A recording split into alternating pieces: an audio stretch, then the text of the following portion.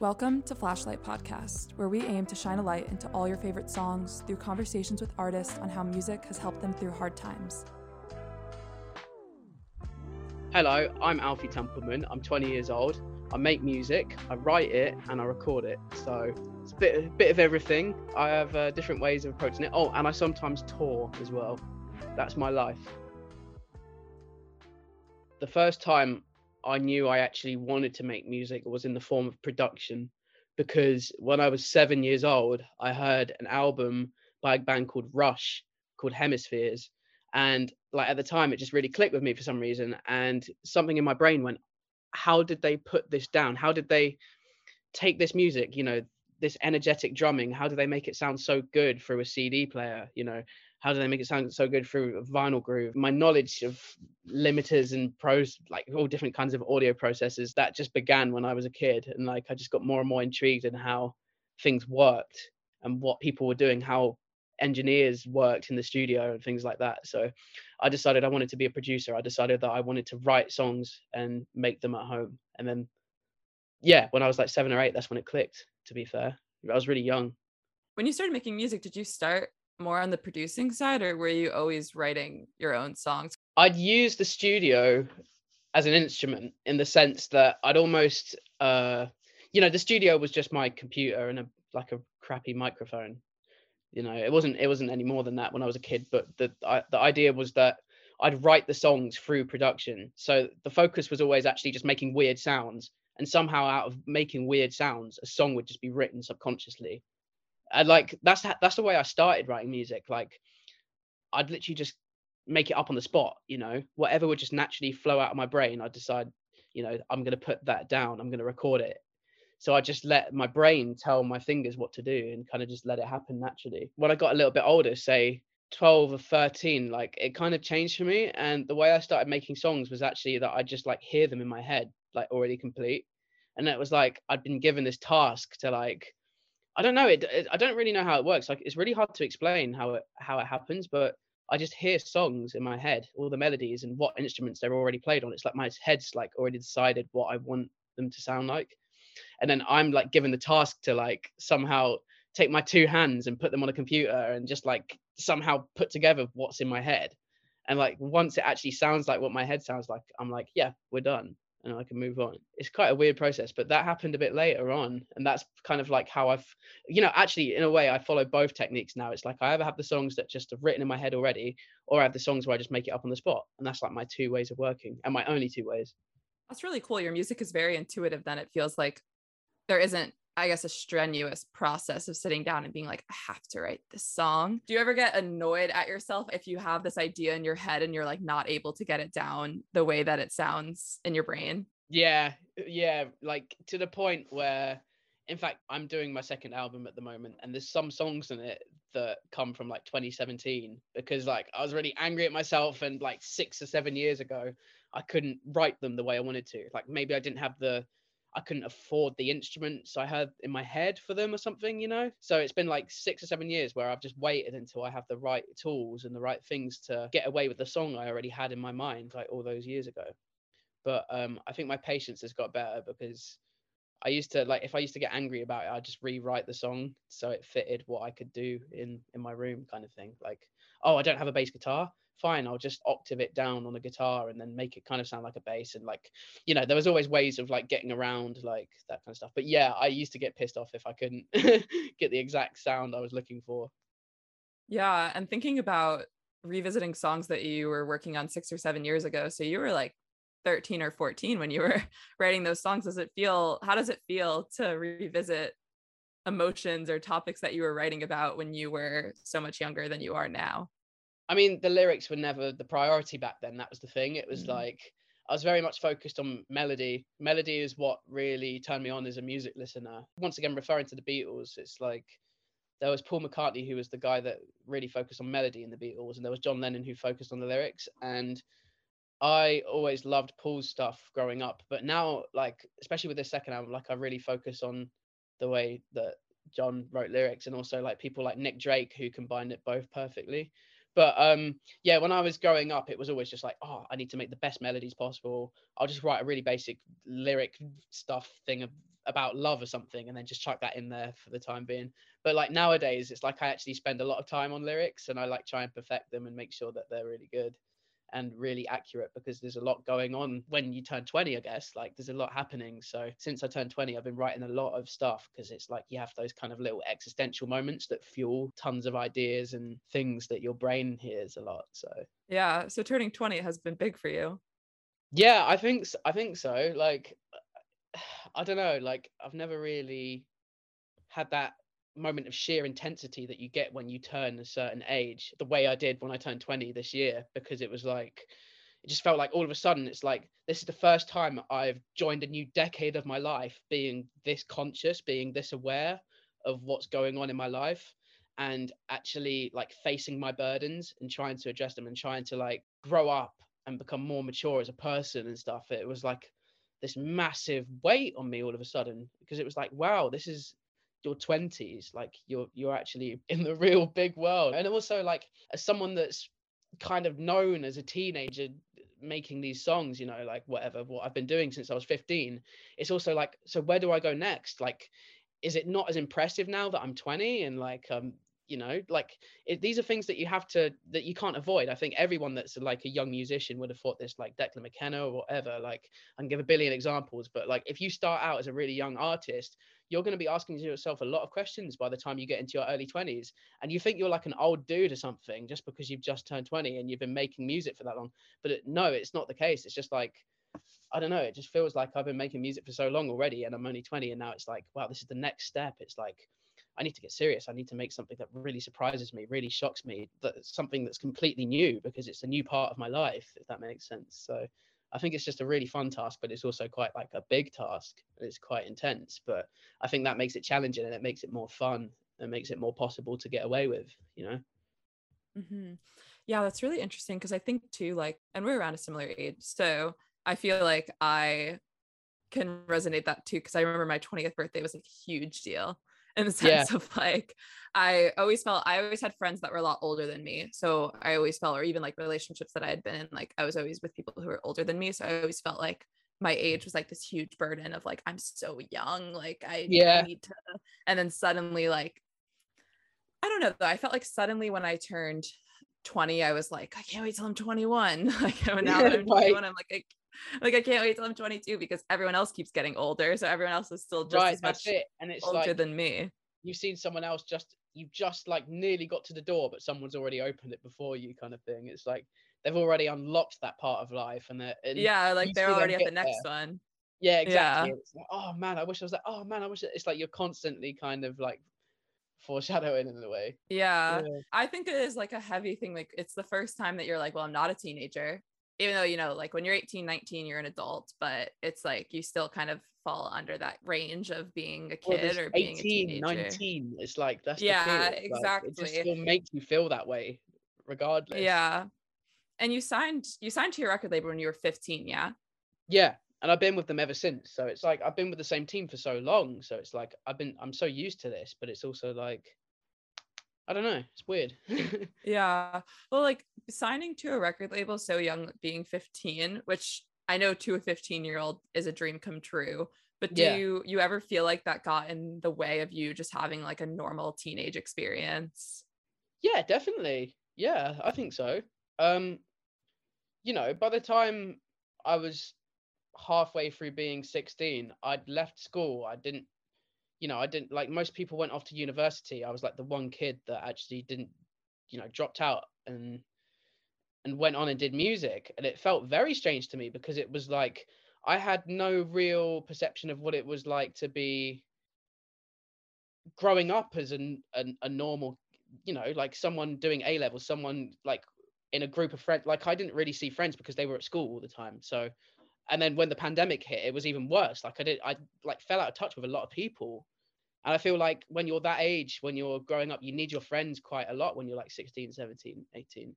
And I was really lucky that like I actually went on tour around the same time that I left school, because it meant that I had my friend Joss like next to me, who was always there. And I had Adam and Cam as well. And we toured with like a band called Sports Team, and it was like the first big tour. And I luckily I was also writing a lot of music at the same time, so I got quite busy, and it allowed me to like I made in 2019 when I left school, I was writing my next EP, Happiness in Liquid Form, and that was like the big release for me. It was like the one that most people kind of caught on to and stuff. So I was really lucky to have that to fall back onto, because if I didn't have that, then I would have probably had some kind of writer's block and maybe like freaked out and had to go back into education, which I wouldn't have liked very much.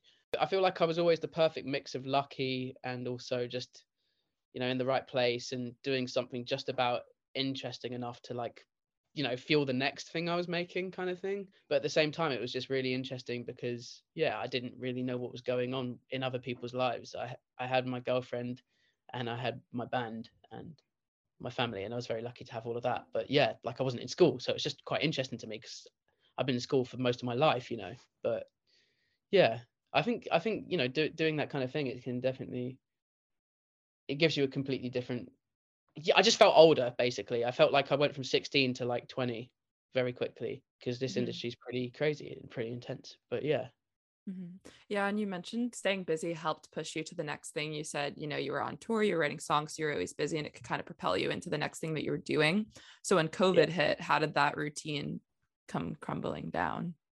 Well, in a lot of ways, when COVID hit and the pandemic hit, I was actually quite lucky to, you know, I was at home and I had my guitars, I had my drums, I had everything. So that's when I started making my first album, which was great for me. Like it felt like I had all the time in the world. Like, and summer hit, so we were having nice barbecues and stuff, and just like, I was chilling out. I was having the time of my life, to be fair, because I really enjoyed it. I kind of like the fact that everyone else was at home as well. I know that's like really like messed up, but it was like we're all in this together, we're all just chilling back at home, like. So yeah, I was lucky enough to like write a shit ton of songs, basically enough to make an album, and that's why I released an album last year, because there was so many songs when I was about 17, like just coming from my bedroom, like I was just making so much stuff. But obviously by the time Mellow Moon came out, it was like last year, so that was a long time from that pandemic. But yeah, that's when all the songs were made for it, which is cool. Yeah, it's funny since you mentioned like liking that everyone else was home. I remember I went to La Whitney at the museum in New York, and they were showing this film, and I guess it got made during the pandemic, like as the pandemic was happening, like during lockdown, I mean. And it was like these two lizards and it's like them going through quarantine, and it was like each week of the pandemic they were making like a new video, and like one of the things they were saying was like, honestly, I'm kind of loving this break, like it's like everyone's at home. I'm loving it's this break, so much, honestly. I don't think and anything's gonna happen like that again. Yeah, but honestly, it's kind of nice in the sense of like you never feel like you're missing out. There's no more FOMO because there's nothing to miss out on. And I'm going to overanalyze this for a second here. Sorry. But like you were saying, you know, you didn't go off to uni like everyone else did. So it's kind of like in the pandemic, it didn't really even matter because like there was no need to feel like, oh, I'm not doing the same thing that all my friends were doing because everyone was just at home. It was exactly that, because I think 2019, it was quite a weird one. It felt like I was missing out in a lot of ways. And like, even though I was on tour and it looked very rock and roll, man, I was like still 16, and like, you know, I wasn't really going to, like, everyone back at home was like partying and rocking out and stuff. And then there was just me like on tour, but then I just go back and be like, oh God, I've got to make more music now and stuff. But then, yeah, when the pandemic hit, everyone else is being bored as hell too. And then that just made me more creative. Yeah. And then wait, you mention Happiness in Liquid Form before? Can you remind me, when did that song come out? It came out in April 2020, which is right at the start of the pandemic. I remember being sent your song Used to Love in like fall of 2019, which is how I found your music. And then Don't Go Wasting Time. I like that song. That was on that EP, Don't Go Wasting Time, which is interesting because I think that was the first EP I made where it was like people really started listening and stuff. I feel like that's probably the one around the time where like people in the States actually started listening as well, so it kind of makes sense. Yeah, actually, since we were talking about Boston, it was a friend of mine who moved to Boston, and then he sent me that song like after he moved. So maybe your music was making waves in Boston, I don't know.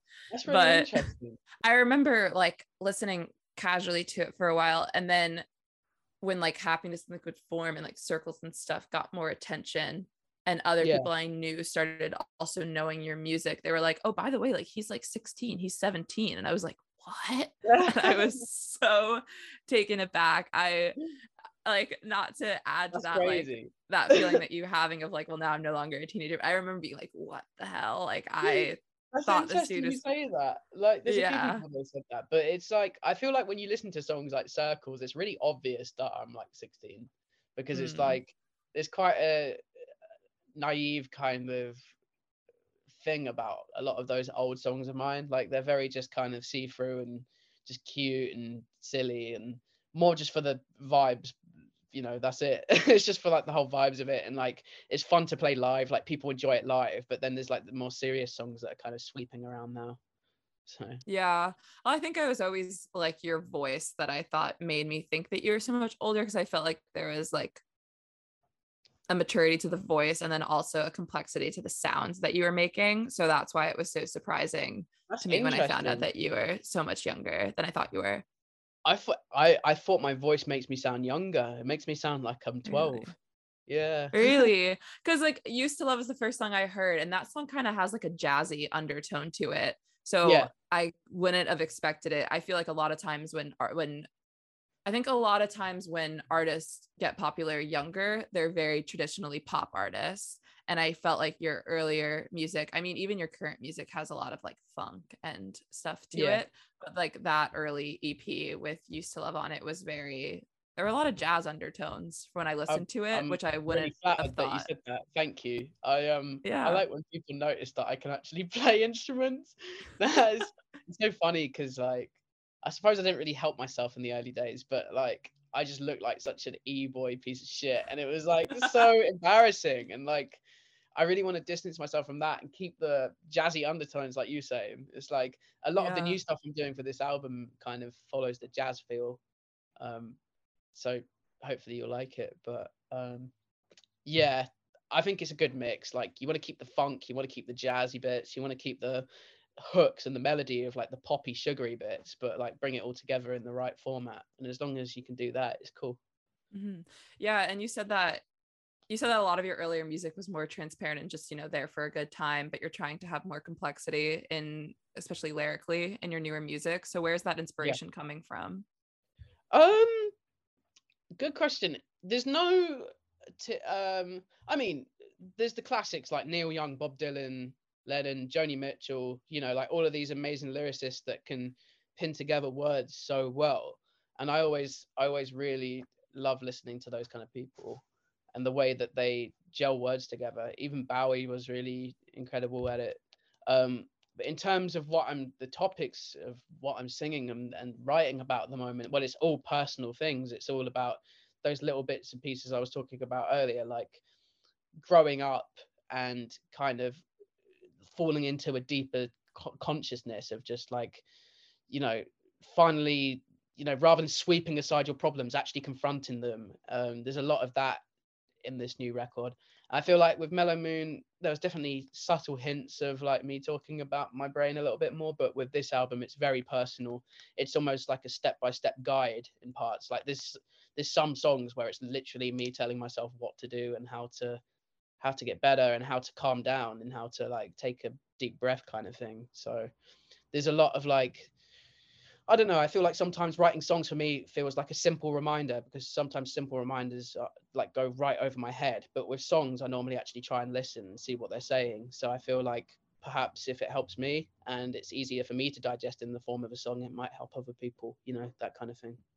Yeah, that's really lovely. So the newer music addresses a lot of just like anxiety and things like that, especially Yeah, as you're stepping into this like existentialism. no, it's exactly that.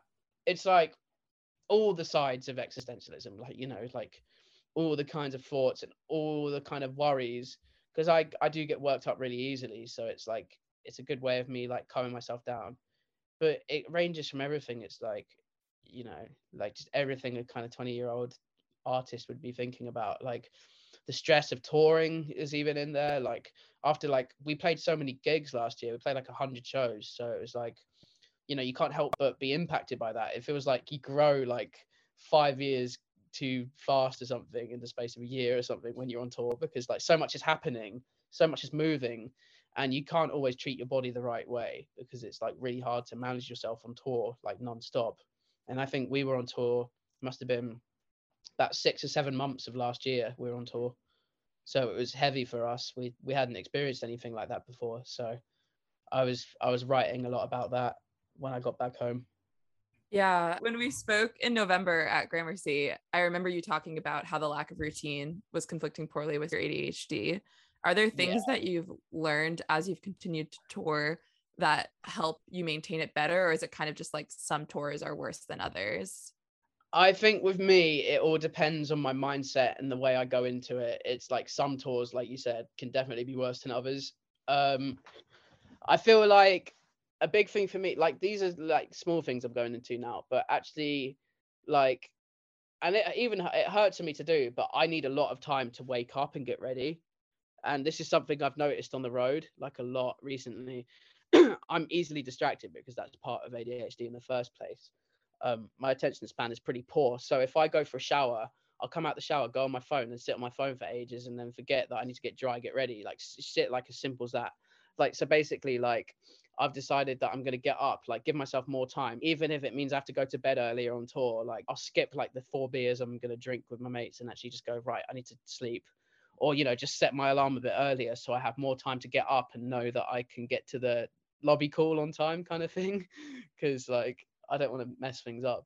So yeah, it's like giving myself more time to wake up, having a nap before sound check kind of thing, like trying to push in the things rather than going, I'll be fine. Because like I've done that too many times to the point where I now realize I need to actually like perform some kind of self-care method on myself when I'm on tour, just in order to like maintain some kind of performance continuity as well, because like I want to make sure that there's at least some kind of level, like a pretty high bar that's set each night we go on the road. I want to make sure we maintain that continuity. It's like something that's really important to me. So yeah, like steaming, I'm like trying to do things to help my voice, like vocal warm-ups, like things like that, because these things all like they just help me keep myself active rather than just like, because the worst thing about touring is just being slumped on the floor, sitting around doing nothing, traveling, like sitting in an airport for hours, sitting on a plane for hours. Like you need to do things, you need to keep yourself active, because my brain can often get understimulated like very quickly, right? And it's like I have to do something. I have to keep my mind active in order for me to not burn out and be fed up. So as long as that happens, then it's fine. Yeah, that's pretty awesome that you have so many like little practices in place, because they're like little things that can feel more attainable than like just the overwhelming all aspects of tour.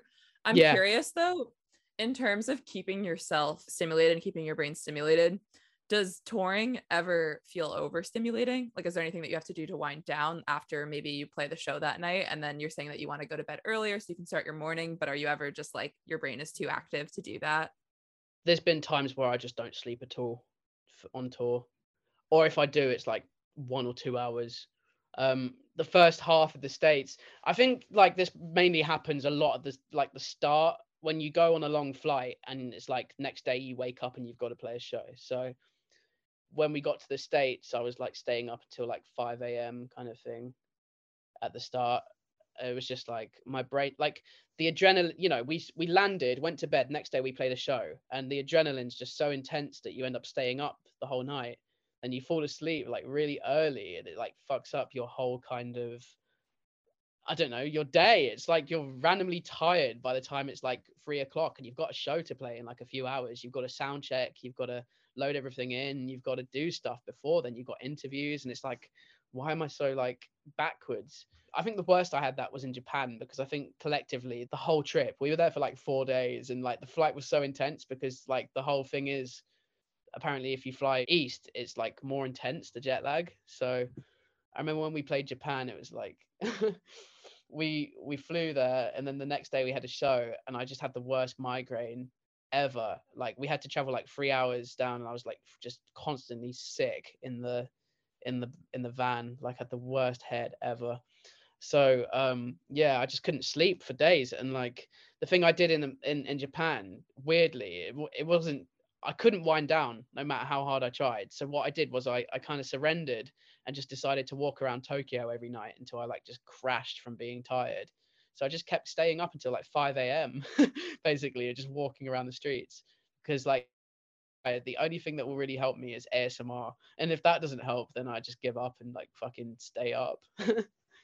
Wow. Yeah. It's so disorienting to be in so many different time zones. So even just touring through America, like if you're going from east to west, like you're in like 3 to 4 different time zones because we Yeah, have like 4 time zones in America. So it's like right. you're never, even if you're trying to keep a sleep schedule, you're never really keeping a sleep schedule because every city you go Oh, to, your start date's at a different time, not date, your start time's a different time of night.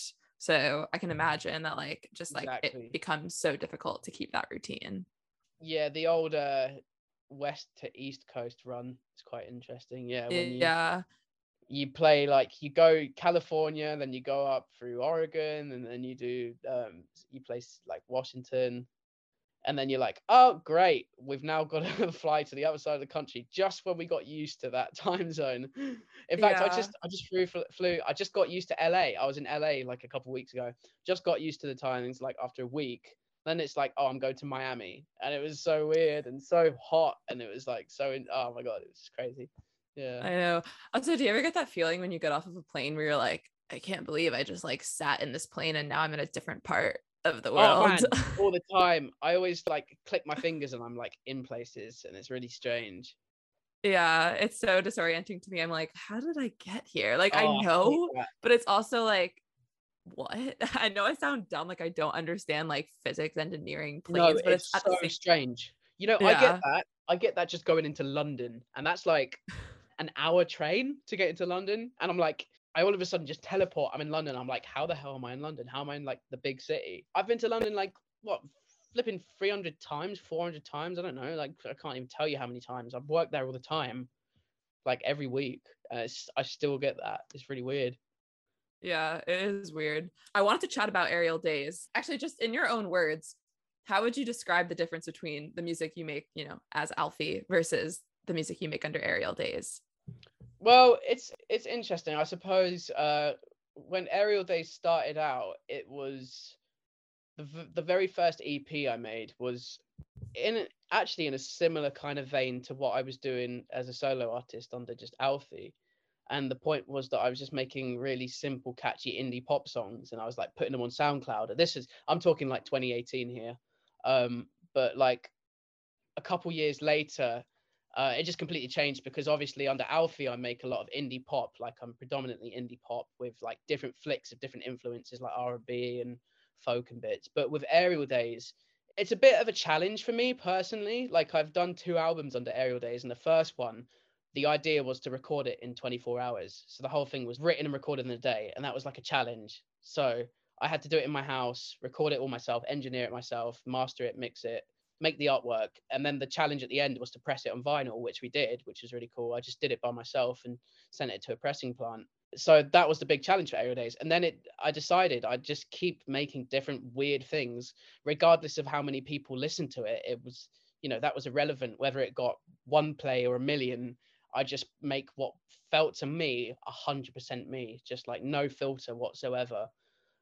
So yeah, Aerial Days became this kind of like platform in which I could just like basically churn out exactly what was directly being thought of in my head. And that's how those 2 albums came about. And the second album, which is just Aerial Days 2, yeah, that came out last year, and it was just me messing around, basically, like producing all the things that I'd always wanted to produce, and all the things that it goes back to the very first thing I said to you on this podcast, which is like, I was listening to albums and going in my head, how do they do that? How do they make that sound? How did it, so that was how Aerial Days came about in the end. And that's how like I work with Aerial Days now. It's all about, it's not even meant to be lo-fi. It just ended up being lo-fi because I'm not like, I don't know, the way I produce this like stuff, it's like got a lot of microphone hiss, and I'm not like the best engineer, so it just makes it sound all like lo-fi and old. But I kind of like that for some reason, and people like it as well, and it kind of reminds them of like Alex G and Elliott Smith and stuff like that, and Duster and shit like that. So yeah, I'm completely down with it, and I'm really proud of it. Yeah, that's awesome. So does it feel like there's less pressure when you're making music for Ariel Days than under your main project because you're not making it for a label, you're not really making it for any particular group of fans. It's just kind of like, here's some music, I hope you like it because I enjoyed making it. I mean, considering that the first Aerial Days album was literally just made in a day, it was like there was never any pressure Yeah. ever.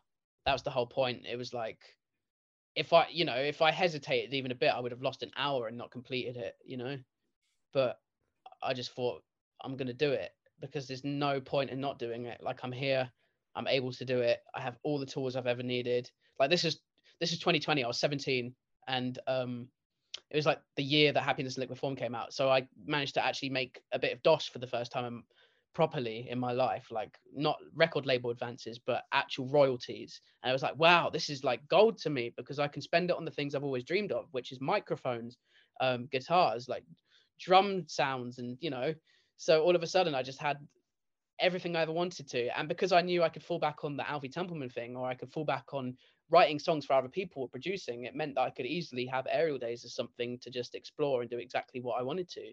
I don't know if you know about Todd Rundgren, but he's an incredible producer from the 70s, and his whole way of creating his solo albums was, he knew that he could fall back on producing because he was scouted as a producer in like the late 60s, very early 70s. He like got in with a band called The Band, and he produced one of their albums, Stage Fright, and then he did like Meatloaf and a bunch of other classic albums. But because he was already had all of that amazing stuff going on in his life, it meant he could release solo records that were just really weird and not care if they were weird, because he knew he could fall back on being a producer if no one gave a shit about his albums. But people did give a shit about his albums because they're interesting, they're cool, like they're different. There's lots of different sounds going on, and you can tell he was in a position where he had the money to do the things he wanted to do with music. Like, he had good intentions with money. Like, he spent it on just making amazing music for people, which is exactly what I want to do. That's the point with Ariel Days as well. And I'm like really glad that people have caught on with it and enjoy it, because it's just like, it's exactly what I've inherited all my royalties into. Like, that's what I do. Like, it's my only passion, music. There's nothing else. I haven't bought any games or anything with it, no fancy holidays, just making another Ariel Days album. It's great. That's so cool. It's like, I don't know, it's just awesome that like like you can make music, and then that music allows you to make more music. Like, Yeah, what a exactly. perfect scenario. It's like recycling in a weird way. Yeah. It's like it meant I could make my own label. It meant I could crowdfund my own vinyl, and like that stuff was no extra cost. It was like crowdfunding. It's like amazing that I could just do that.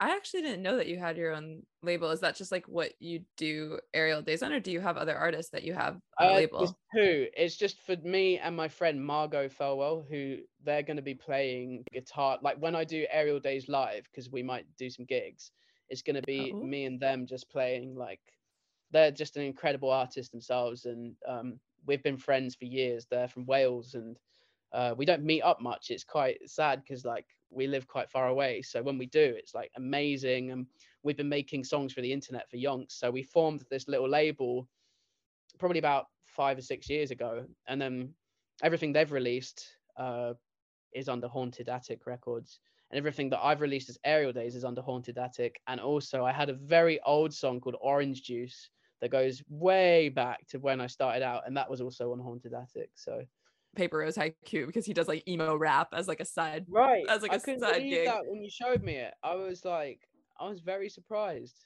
It is so cool. Like, and he was telling me too how like one of the Medic songs like started as a Paper Rose song, and I was like just imagining it going from there to there.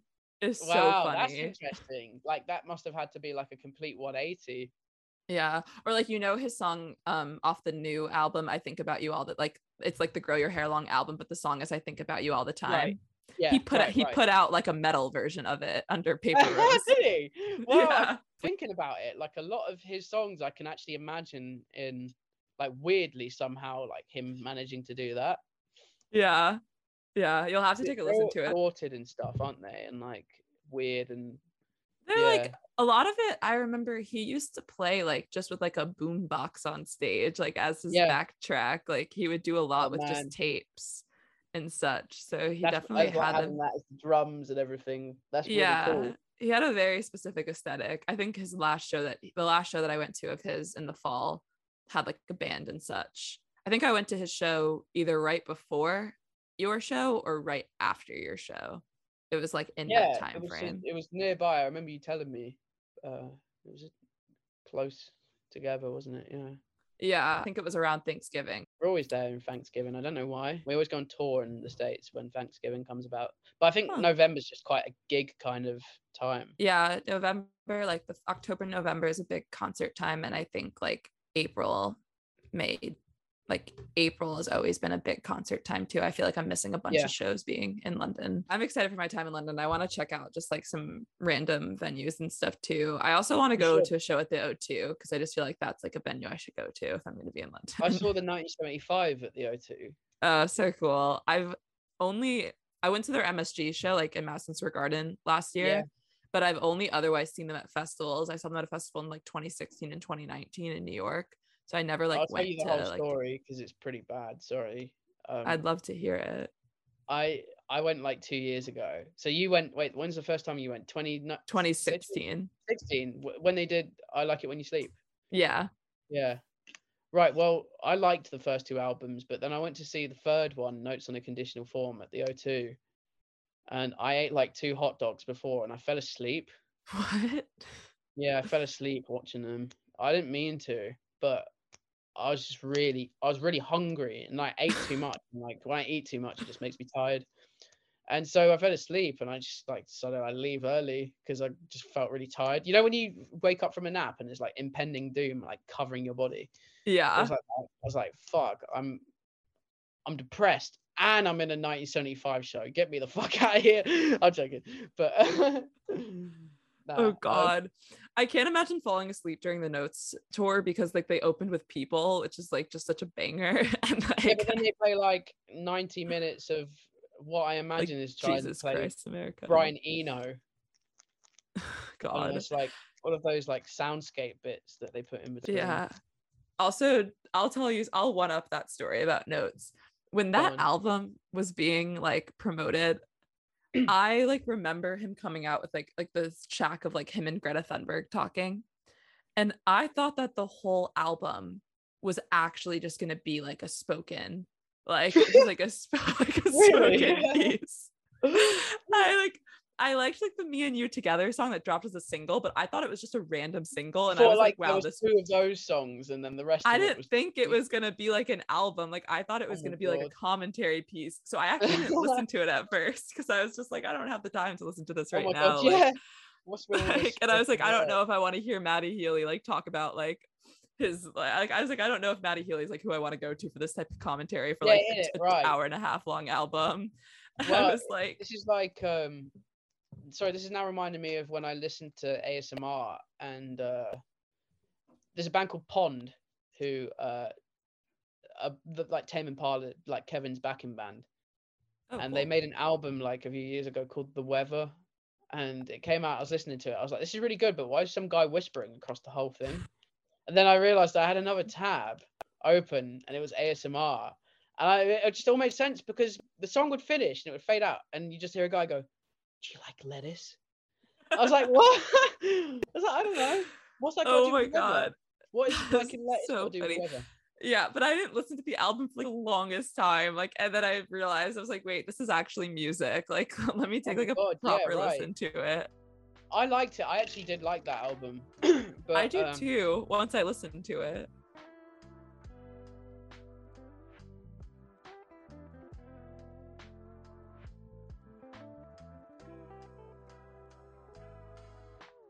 There's quite a comfort in the democracy of like, you know, when you go, even like, I don't know, I see it so many shows and stuff. There's kind of like you can feel the same energy from everyone that's in the room together. There's a reason why they're all united by the same music they're like listening to being performed. I think like the performer as well is a big part of that. And you obviously, when you become a true fan of someone, you kind of like can't help but absorb what the creator of the music is like themselves. So I think a lot of people, like performers, play into that and feel accepted by their fans, which is really nice. I feel really accepted by mine, which is cool. Yeah, that's really awesome.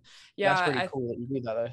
I really love working with them. It's like kind of changed my life, honestly, because I definitely like, I think being more research heavy in school, it kind of helped me see that like if I wanted to do work in mental health, I didn't have to go down a traditional route. I could actually like work in music or like work in Right. media and like Yeah, still because they're be very sharing stories of interlinked. mental health. That's interesting. Yeah, it's like you almost like cut the middleman out and actually just cut to the chase with it. Do exactly the way that you Yeah. wanted to do it. That's how I feel. I feel like I first of all, I like talking to people. I love talking to people, and I like hearing people's stories. And I, above all else, I love interviewing people and talking to people because I love being able to like help other people share about their mental health who otherwise wouldn't. So that's like my favorite thing ever. That's really, but it's good to hear other artists talk about it as well. Yeah, well, that's why I ended up bringing it up when we were talking in November, because my friend Anne, who is another photographer, was with me, and like when we got to talking, she was like, "Oh, like you should, mention your podcast." And that's kind of why I told you about it at first, mainly because I thought you would enjoy listening to it, just because like a lot of the stuff you were talking about, other artists had come on and talked about it. Yeah, it was really refreshing, really lovely to hear, actually, and it was thank you. It was just really cool. I really enjoyed listening to it, so. Yeah. It's nice to be a part of it. Oh, I'm so happy to have you on it. I really, truly, mate, likewise. Yeah, it was such an unexpected connection too. Like, I just didn't even think that we'd get to chatting about it. Like, I don't know. So absolutely, of course, yeah. I was always, in the or even just like meeting in November. Like, it was just such like a random like really nice, chain of events. It was so lovely. I enjoyed that day. I really do miss New York as well. Like, yeah, well, you'll have to come back to New York, play again. I need to. Not have, or like I need to. Come and like spend like a little bit of time here and like actually just like see the city and check out some of the venues here and stuff. Well, yeah, exactly. I was hoping to do that. I really do miss it, and I've done that a few times with New York, where I just go over there just to go over there, basically, not to tour, but to just go see it a bit. And yeah, it always puts me in a good mood. So, and I miss really good pickles.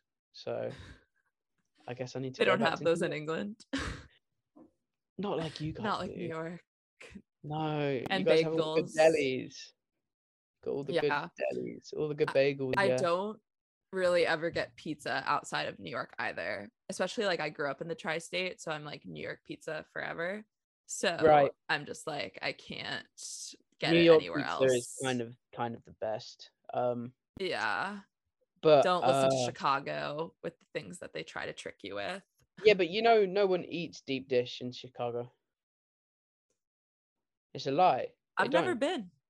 They don't. I'm just going off the stereotypes. No people from Chicago eat deep dish, seriously. You consulted with the people of Chicago on this? Trust me. Ask anyone from Chicago do you eat deep dish? They'll say no. Trust me. Okay. I'll do a survey. Seriously. I'll do a survey later. I absolutely bet you. I'll give you $10 if you hear a single yes. Okay. I'll hold you to that. I bet. And I'll go to the ATM and get it out.